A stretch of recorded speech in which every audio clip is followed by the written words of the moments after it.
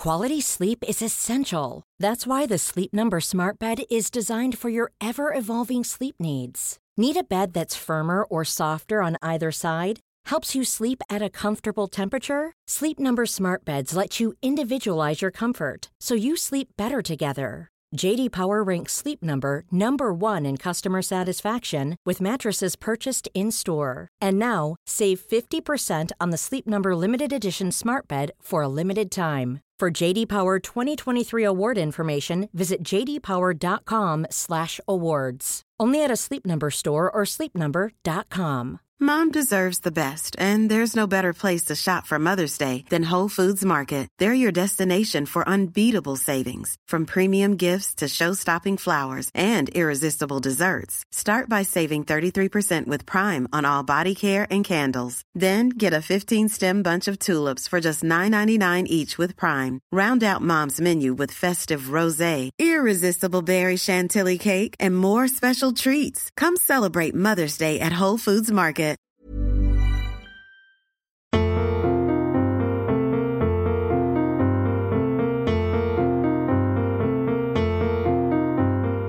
Hello and welcome to the new edition of TLS Voices. My name is Stig Abel, editor of the Times Literary Supplement. I am joined, as always, by TLS commissioning editor, culture guru and pronunciation specialist Thea Lenarduzzi. Each week we will be coming to you to discuss major pieces from this week's TLS, plus arts and cultural events. Coming up on the show this week, Peter Parker has a new book about A.E. Housman. Called Housman Country, it is in many ways an investigation into an old-fashioned view of Englishness. Former poet laureate Andrew Motion reviews it in this week's TLS, not entirely positively. He will join us and end the show by reading a poem from A Shropshire Lad by A.E. Housman. Englishness is a bit of a preoccupation this week. The cover piece in the paper takes us back to that national myth-making moment of 50 years ago, 1966, when England hosted and won the Football World Cup. Writer DJ Taylor will tell us just what people were reading in that pivotal cultural year. The TLS also commemorates another anniversary this week. It's the bicentenary of Charlotte Bronte's birth. She has come certainly to stand for a type of Englishness, the wild moors and weather-beaten characters of Yorkshire, stolidity and stoicism, frustration and emotional entanglement. Don't worry, Thea is from the north to help us work this out, although you don't really sound northern, Thea, do you? Only on certain words. Only on certain words. When I can say them. We both flatten our vowels, bath, path and all of that. But anyway, we have representatives from the north to help us, and also joining us will be Trev Broughton, the senior lecturer in English at York University, who's reviewed yet another biography of Charlotte Bronte for the TLS this week. We shall begin then with Housman, the great poet of the nation, who Peter Parker calls in his book a gazetteer of the English heart. Parker's book, Housman Country, is a loving, exhaustive reader's guide to Housman's poetry, citing it firmly, a little too firmly perhaps, in an ideal of Englishness. Housman, the poet favoured by soldiers in both world wars, Housman, the voice of a Shropshire Arcadia.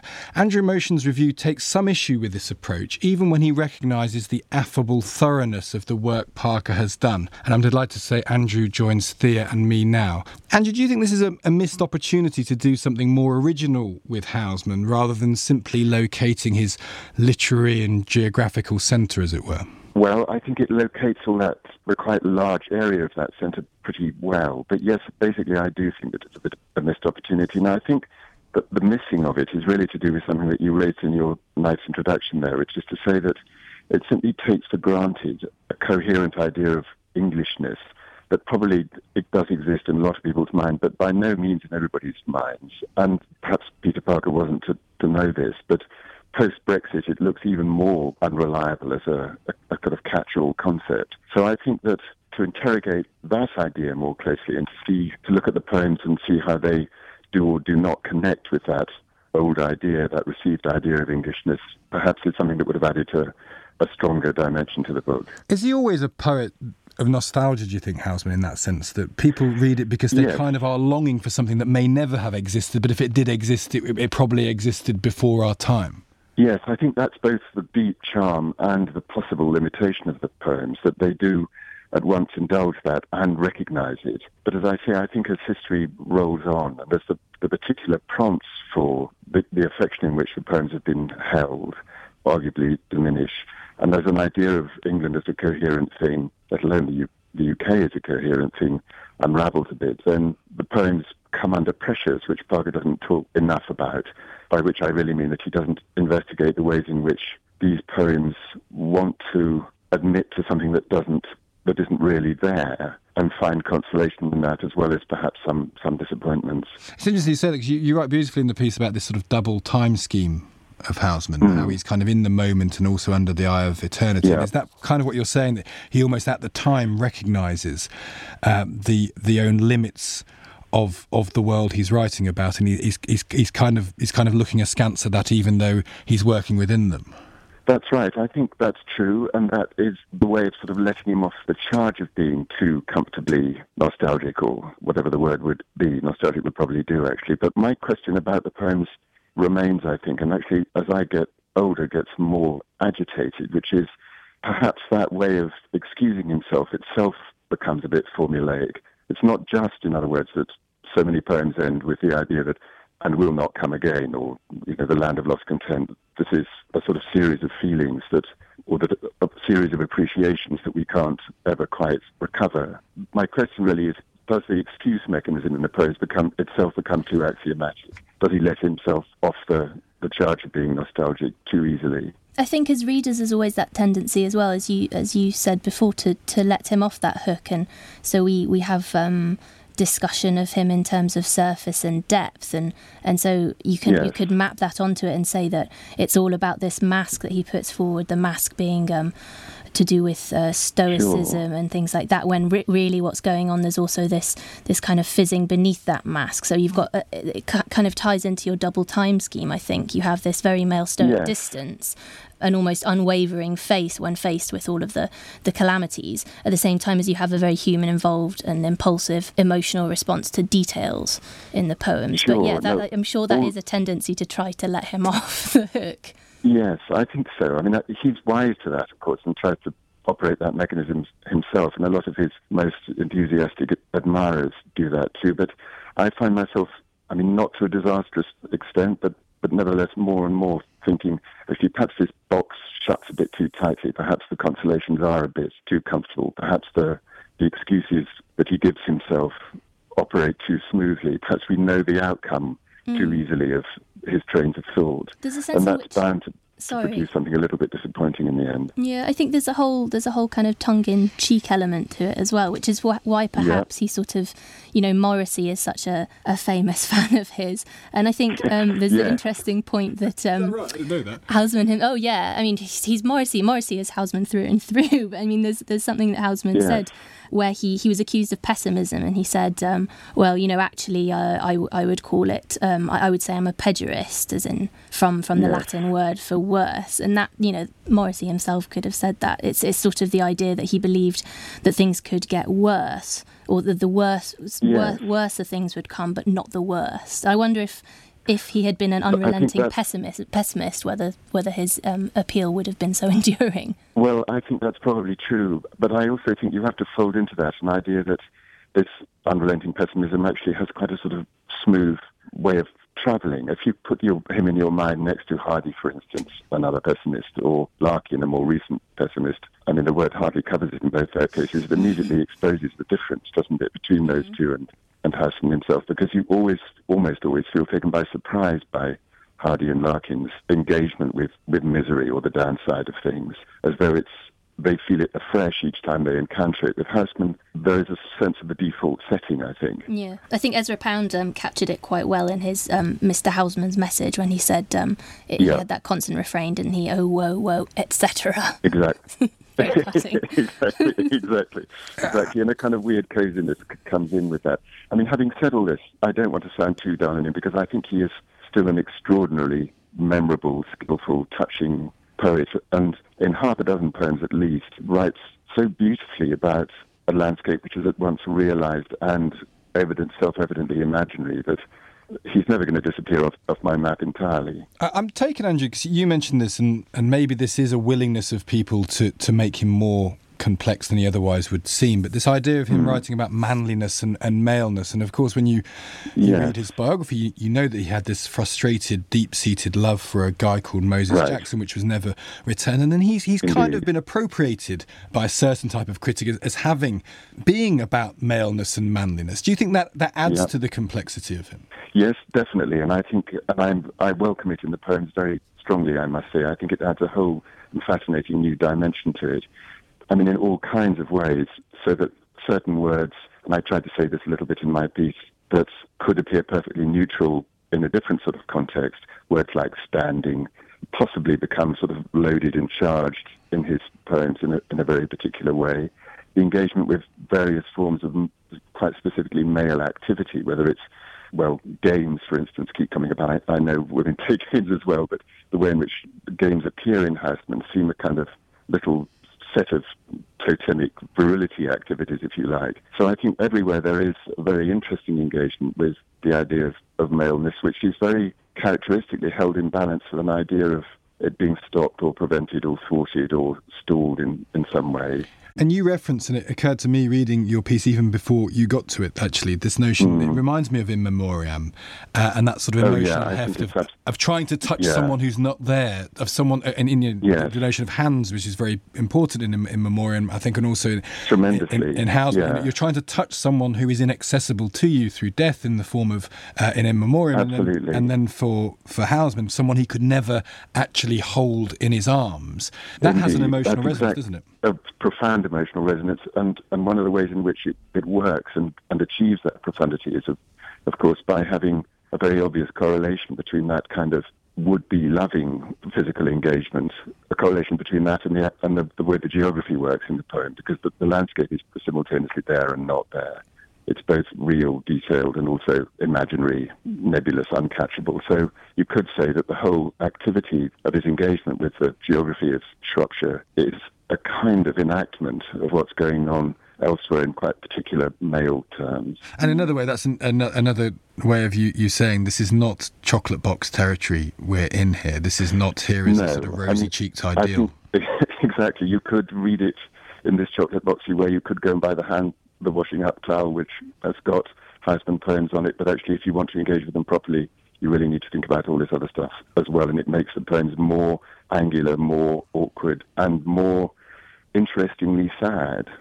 Angie, it's been wonderful talking, and like I said, it's such a lovely piece. The whole issue, because we have a piece about the 1966 and ideas of Englishness. We've got a piece later on about xenophobia, the new xenophobia, which you kind of touched. So we're hugely grateful for you doing it. Thank you. Bye-bye. Bye-bye, both of you.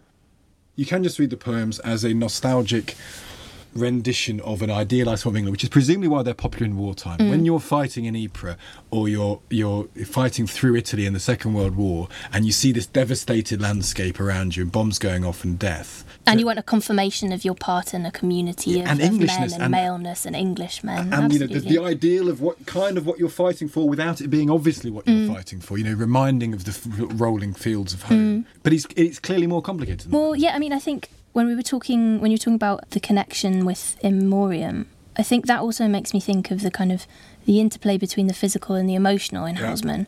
I mean, I'm really drawn to the physicality of it, how he talks about it, because the writing of poetry seems so connected to his person and his emotional state. So he said how he'd like to, have a pint and then go for a walk, and it was those conditions that allowed the words to kind of bubble up. Those are his words, bubble up from within, and so it kind of ties in with the idea of his poems being symptoms. He described them as morbid secretions.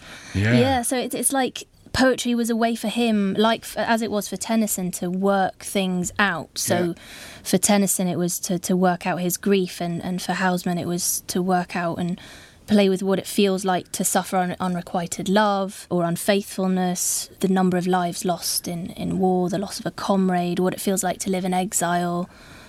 poetry as consolation, and obviously that's part of what Andrew was saying.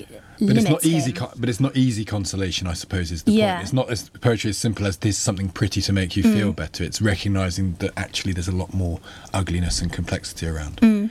How interesting. Right, let us take ourselves off to another part of the English countryside, Haworth, the home of Charlotte Bronte, born 200 years ago, who, of course, among other things, wrote under the name Currer Bell one of the great English novels, Jane Eyre. Trev Broughton has reviewed what sounds like a brilliant, dynamic new biography of Bronte. She describes it as a terrific story, brimming with indomitable personalities, trials and ordeals, passions and disappointments. It has all the elements of a traditional romance. Trev joins Thea and me now. Hi, Trev. Hi.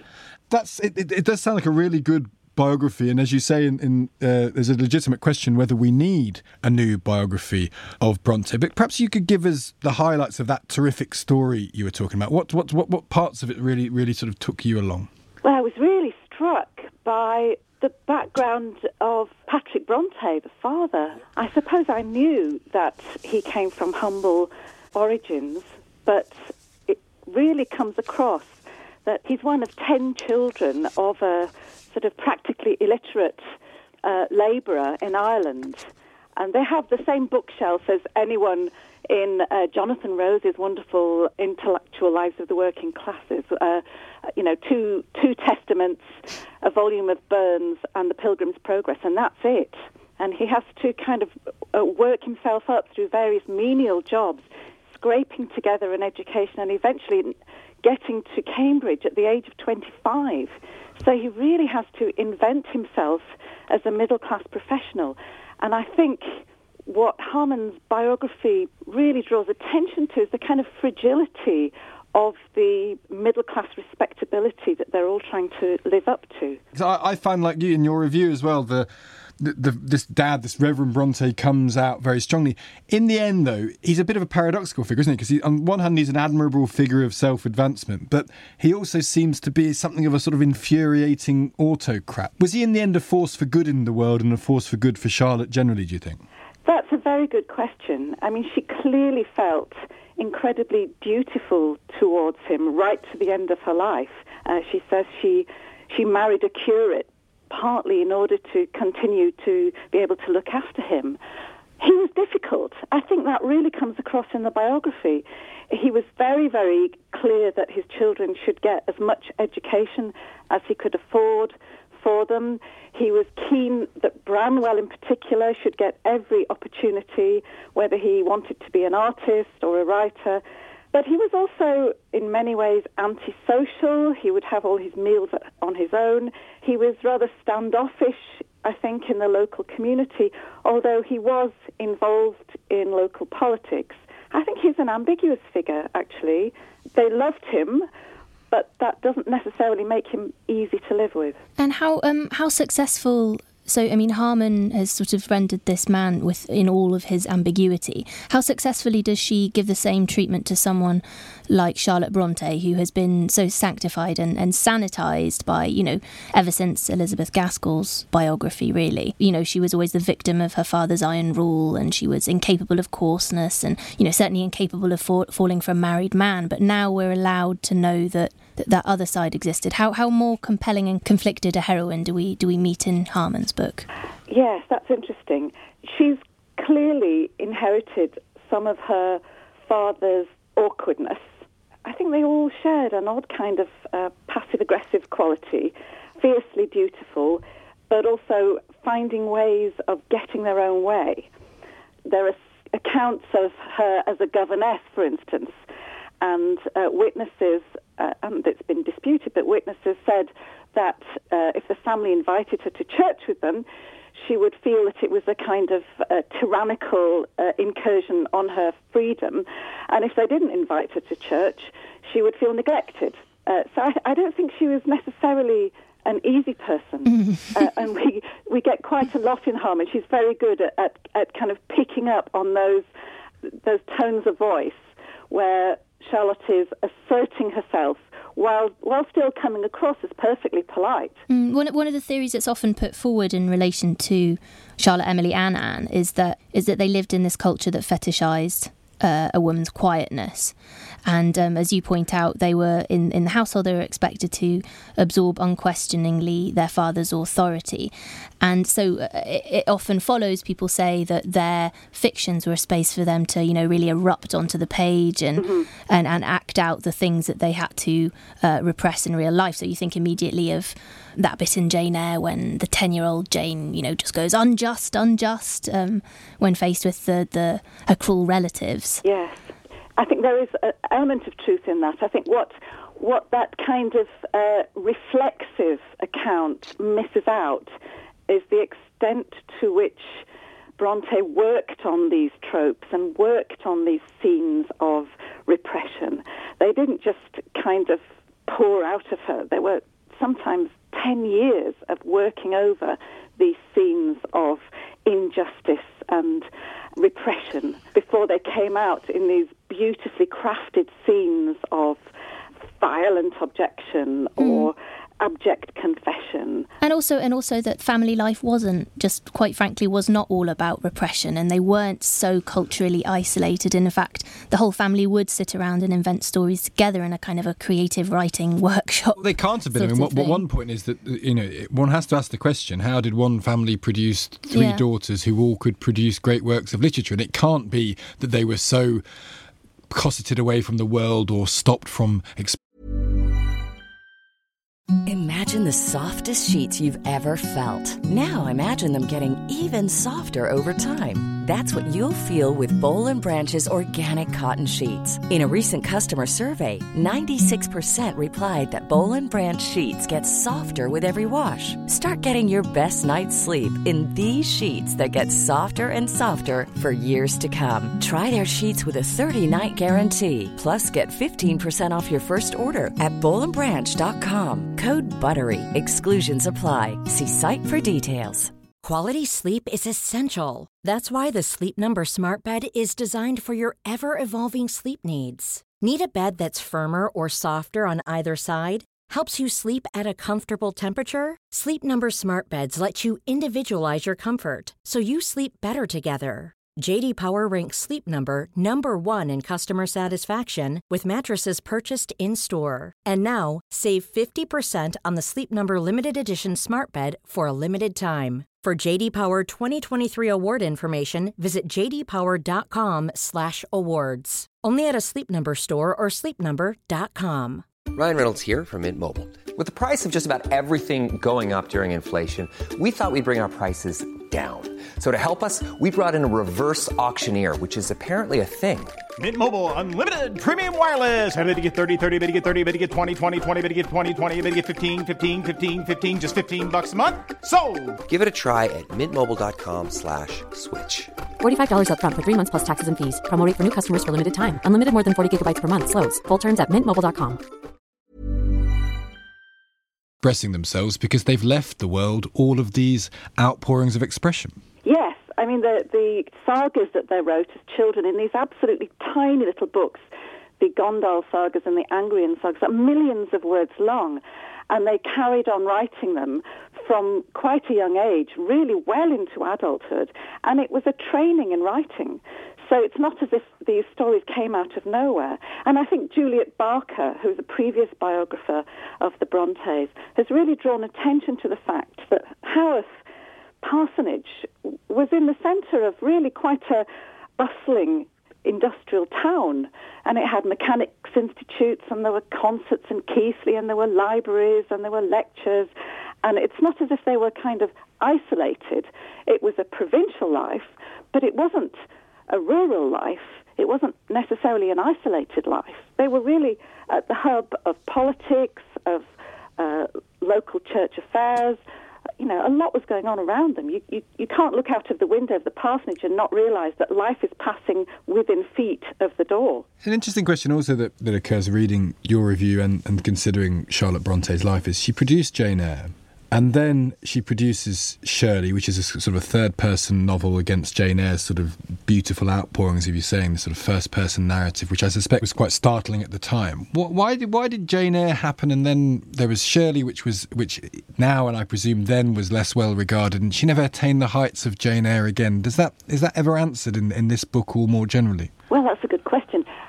A lot of us find Villette, which is the last finished novel, as good, if not better, than Jane Eyre. Really? It's an absolutely wonderful study of isolation, claustrophobia, resistance. It's set in Brussels, and it's about Lucy Snow's time in Brussels and about the traumas she goes through, particularly when the rest of the school leaves for the long vacation.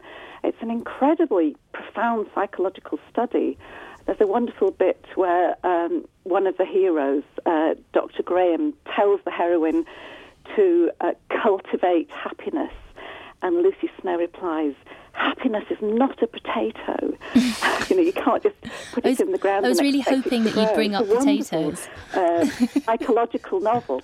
And I think it's often overlooked. It's worth pointing out, God, you're going to talk about potatoes do feature in your novel, in your review. Yeah, that's why I didn't want people to just think that I was really hoping you would say potatoes. But you do go into some interesting debate about the significance or possibly identity of some potatoes in the Bronte parsonage. I really think someone should write a scholarly article about potatoes in the Bronte. Well, I mean that particular bit of your There's a wonderful review. moment in the biography which I'd forgotten about, which is I think in 1837. Where Patrick and Branwell Bronte get involved in local politics, and the local mob create an effigy of Branwell Bronte to carry around the town. And it's Branwell Bronte because the figure has a herring in one hand and a potato in the other. Potatoes, of course, meaning Irish. So, potatoes have this...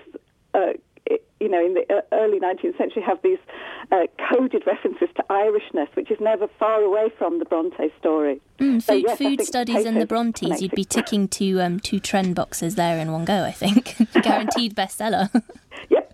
I think we're going to have to leave it there, Trevor. Thank you so much. It's a lovely piece. And actually, as you say, the metaphor often associated with Charlotte Bronte is someone becoming a plant growing out of a gloomy darkness. And I think what your review, challenges, and the book seems to as well, this notion that it was as gloomy as all that for her. She was a prominent figure in a proper ordered society, and the books that she created didn't just splurge from her. That's part of her cultural life that she's living. Yes, absolutely. It was a difficult life, but not necessarily an isolated one. Trev Broughton, thank you very much indeed. Thanks, Trev. Okay, cheers. They're so surrounded by cliché now, the Brontes. It's almost impossible to think of them without thinking of the accretion of cliché around them. That maybe forget to read them as they were meant to be. I've not read Villette, have you? No, I haven't. But it's interesting that's in Trev's view the most successful one of her novels. Yeah, but these clichés always sort of so much of it comes down to marketing, doesn't it? And there's a lot to be said, the seclusion and the sweeping landscapes. I'm sure there's a lot of truth in that. Obviously we're celebrating another bicentenary this year of another fantastic work born out of seclusion and bad weather, being Frankenstein. Yeah. So, but yeah, I don't know. I don't know. It's all a rich compost. Will you stop talking about potato? I was going to read the end of the review because Thea is obsessed with matters botanical. Charlotte may have felt misplaced, unrecognised and culturally undernourished, but as Claire Harmon's book vividly shows, she also lived among frank and pithy men and women who cared about her, were interested in her and were not afraid to call a spud a spud. Right, well, let us move on from one anniversary to another. We're going to jump forward a century and a half to 1966. This was a year of mythological significance, according to DJ Taylor, who has answered this question for the TLS. What were people reading in the year that England won the World Cup? The answer takes him to a broader consideration of that mythological era itself, the swinging 60s. Was it a time of free-loving, drug-infused experimental revolution, or were most people not living on the King's Road in Chelsea, just curling up with the latest P.G. Wodehouse? My dad, who was 16 at the time, told me he was reading Ian Fleming that year in furtive secrecy because it wasn't considered a respectable author to look at. In any event, David joins Thea and me now, and I should say that Thea had the idea and commissioned this piece, and very, very well it has turned out too. David, how are you doing? I'm all right, thanks very much. Let's start with the myth before we get to the reality. We seem culturally to want the 60s and 1966 in particular to have cosmic significance. Why do you think that is? Well, if you're my age, I'm in my mid-50s now, it's almost inevitably... Oh, you look very well on it. Sorry? You look very well on it. You're very kind. It's all tied up with that World Cup victory on the 30th of July 1966. Now, I watched that with my father. I was 5. My father was then in his mid-40s, and he'd fought in the Second World War. And that was the Third World War taking place on a football pitch. And I've never seen him so exultant in his life as when we beat the horrid Germans. And so it imprinted. One of my first really conscious memories is of Weber in the 90th minute sliding in the equaliser to make it 2-2. And I flung myself down on the parquet floor and wept. Such was my misery. And then, of course, we won 4-2. But, that to me was the big event of the 1960s, winning that World Cup. Was it, therefore, does that give something to the year in itself? Was it a pivotal year culturally? Because that's really the question your piece answers. It is. And there you can look at various aspects of our national culture in that year and make... some very pointed observations, as, for example, John Savage has done in his book about pop culture, where he defines 1966 as that kind of halfway house when mod is blending into psychedelia, and in another few months' time, Sgt. Pepper's Lonely Hearts Club Band will be coming up. And so the great beat explosion of the early 60s is mutating into something else, into something much more sort of weird and arty, and the culture is changing almost from moment to moment. But yet, and you mentioned the Second World War in terms of your dad, the Second World War, reading your piece, seems to still very much loom large in the literary imagination, and therefore one imagines the cultural imagination generally. Oh, you can't get over it. I mean, just as I was born over 15 years after the Second World War ended, and yet...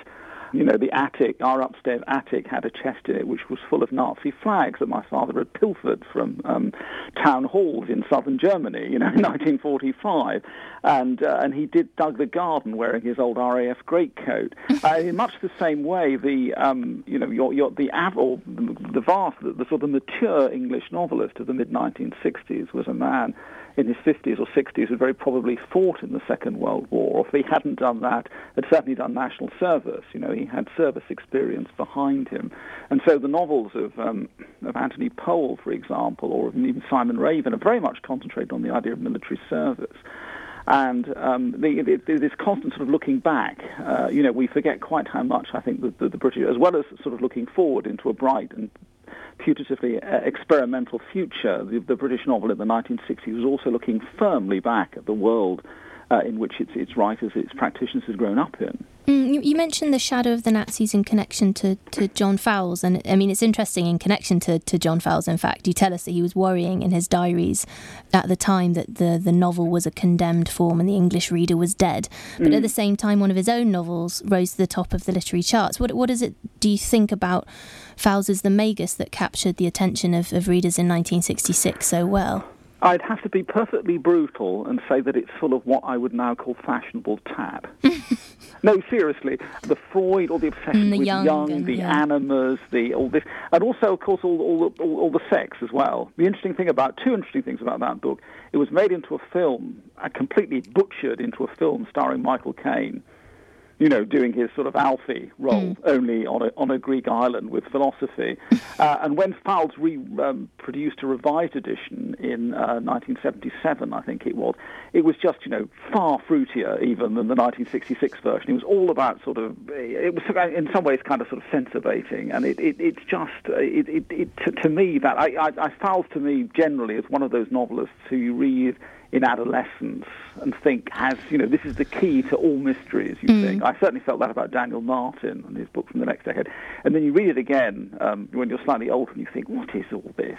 Smoke and mirrors. Are the 60s pretty liable to that charge generally, that when you read experimental, in inverted commas, novels of the 60s, they do feel almost quaint. The anti-novels. Yeah, they seem quaint, and I'm sure they do. They are.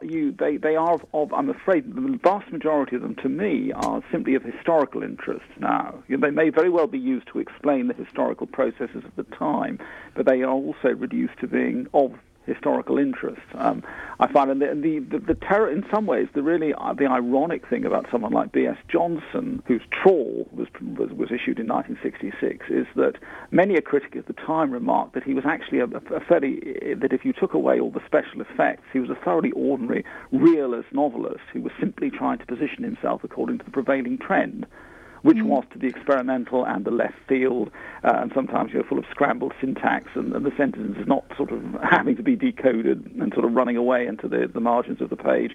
And in fact, one of his earlier novels was actually printed with holes in it, so you could see through to the end of the novel to see what happened in it then as you were beginning it. Or there's Christy Mallory's own double entry, which is in double column, like double entry bookkeeping.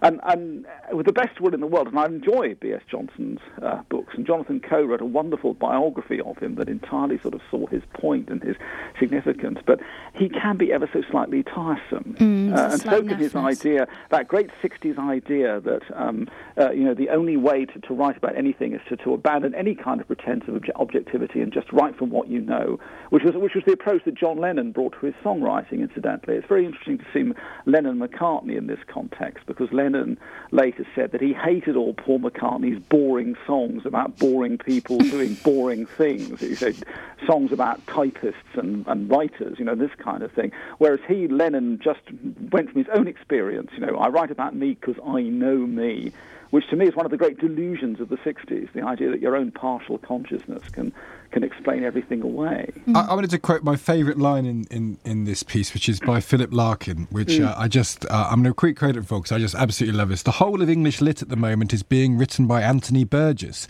He reviews all the new books except those written by himself. He must be a kind of Batman of contemporary letters, which does remind us that while all these explosions were going on in experimental fiction, there was still a quite doughty English traditionalism, both in the novel form and in those writing about novels. Oh, I think you're absolutely right. Yes, I mean, we, the novelists that ordinary, in inverted commas, English readers were reading are, what may, from one level, be regarded as safe, traditional, quiet English novels. But I suppose I have to say that one of the other things that interests me about the 60s is that the standard critical views of them are much too much unduly demarcated, and so you have someone like Pohl, who was, I think, in some ways seen as a hoary old English traditionalist, and yet to me, The Soldier's Art, the novel he published in 1966, is a very avant-garde book and very playful, ludic, to use that terrible jargon word. And in fact, it's by no means a conventional narrative, and the whole of the beginning of the book is predicated on it's when its hero goes to buy an army greatcoat, and he goes into the shop also as a theatrical outfitter's, and there's this marvellous extended running gag about the shopman actually thinking that he wants the greatcoat to go on stage in, and so he's asking, when is the production on? How long will it run? And Nick Jenkins, Pohl's narrator, thinks that, yes, that old trusty production, The War, how long will it... It's kind of seeing it as a kind of aesthetic process, the idea... And this, to me, is something rather highbrow and rather interesting, and by no means framed, with the paraphernalia of your ordinary traditional English novel. But I think people sometimes forget this in their anxiety to go on about experimentalism and the avant-garde in the 60s. David, we're going to have to leave it there. Thank you so much. It's such a great piece. It's the cover piece. We've got a picture of people celebrating in the 60s, and it's a great, I think, investigation into this. It's a pivotal point, I suppose, David, in the sense that it doesn't necessarily lead us anywhere, but it was a time when people were both looking ahead and back, and therefore it's an interesting time to take the cultural temperature. People wanting to be led in all kinds of different directions, but I wonder whether the 60s really led very far in lots of ways. I think that's a very fair conclusion. David, thank you so much. Pleasure. Thanks, David. Thank you. Bye. What the piece, I think, does very nicely is it sort of looks at the myth and the cult of the 60s, which, we're now in 2016. The 60s happened before both of us were alive, and yet we are as familiar with the iconic sort of images of it as anybody else. It has seemed to linger, hasn't it? But those iconic images are always sort of presented in terms of leaps forward. It's always about, the Football Cup was won, football arrived home, and, music revolutions, eruptions in multimedia, the exploding plastic inevitable. I know that was in New York, but that kind of captures it so well. And I obviously books, we know books don't work that way. They've not necessarily got the immediacy. It takes longer to write a 300-page novel than it does a 3-minute pop song. Yeah. And so I really wanted someone to just kind of take the temperature for me, and that's what David did so well. So we have the fact that you were looking backwards and forwards at the same time. Right. One wasn't stronger than the other necessarily, but they came to bear on this. And in an issue where we're talking about Housman, it's just very striking the lingering effects of war. I mean, it's we weren't looking at Housman as someone who you read in wartime because he might console you, and then in the 60s, a time where, as you say, it should be the beginnings of modernity in lots of ways and experimentalism and looking forward, and yet the great thing that is influencing writers is still this big squatting incident of the war. It's just really, and it all goes together. That's almost all we have time for this week. Thank you, of course, to Thea and to Andrew Motion, Trev Broughton and DJ Taylor. Please do subscribe to this podcast on iTunes. We will be back every week with highlights from the TLS and discussions on all other cultural subjects. This week's paper is now on sale with the pieces we have discussed today, plus Kate Chisholm on the court of George III, Lindsay Gale Gibson on literary women walking the city streets, Sir Alan Moses on the Schlockfield life of celebrity barrister Marshall Hall, Tim Marshall, no relation, on English xenophobia, Rona Cran on Black America, Lara Fiegel on women at the BBC, Tim Whitmarsh on the gay Greeks, Toby Lichtig on the BFG, and William Wootton on Craig Raine. You can visit our website, the-tls.co.uk, to learn more about our print and digital subscriptions, and follow us on Twitter, like us on Facebook @TheTLS. But finally, we've been talking to him earlier. Here are the sonorous tones of Andrew Motion. He's going to be reading a poem from A Shropshire Lad by A.E. Housman, and keep listening because he gives his impressions of it at the end too. Until next week, goodbye. This is one of the earlier poems that he wrote for the collection, which then eventually became A Shropshire Lad, which is number 52. Well, I've chosen it because I think it illustrates a lot of the things that we've been talking about and that I tried to talk about in my piece. And it is also, it's just worth saying aloud, an extremely beautiful poem, I think. Far in a western brookland that bred me long ago, the poplars stand and tremble by pools I used to know. There, in the windless night time, the wanderer, marvelling why, halts on the bridge to hearken how soft the poplars sigh. He hears, no more remembered, in fields where I was known. Here I lie down in London and turn to rest alone. There, by the starlit fences, the wanderer halts and hears my soul that lingers sighing about the glimmering weirs. Among other things, it's a very good example, that, of how the geography does work in ways which are both unspecific, general, and very specific. Those glimmering weirs at the end, an absolutely brilliant touch.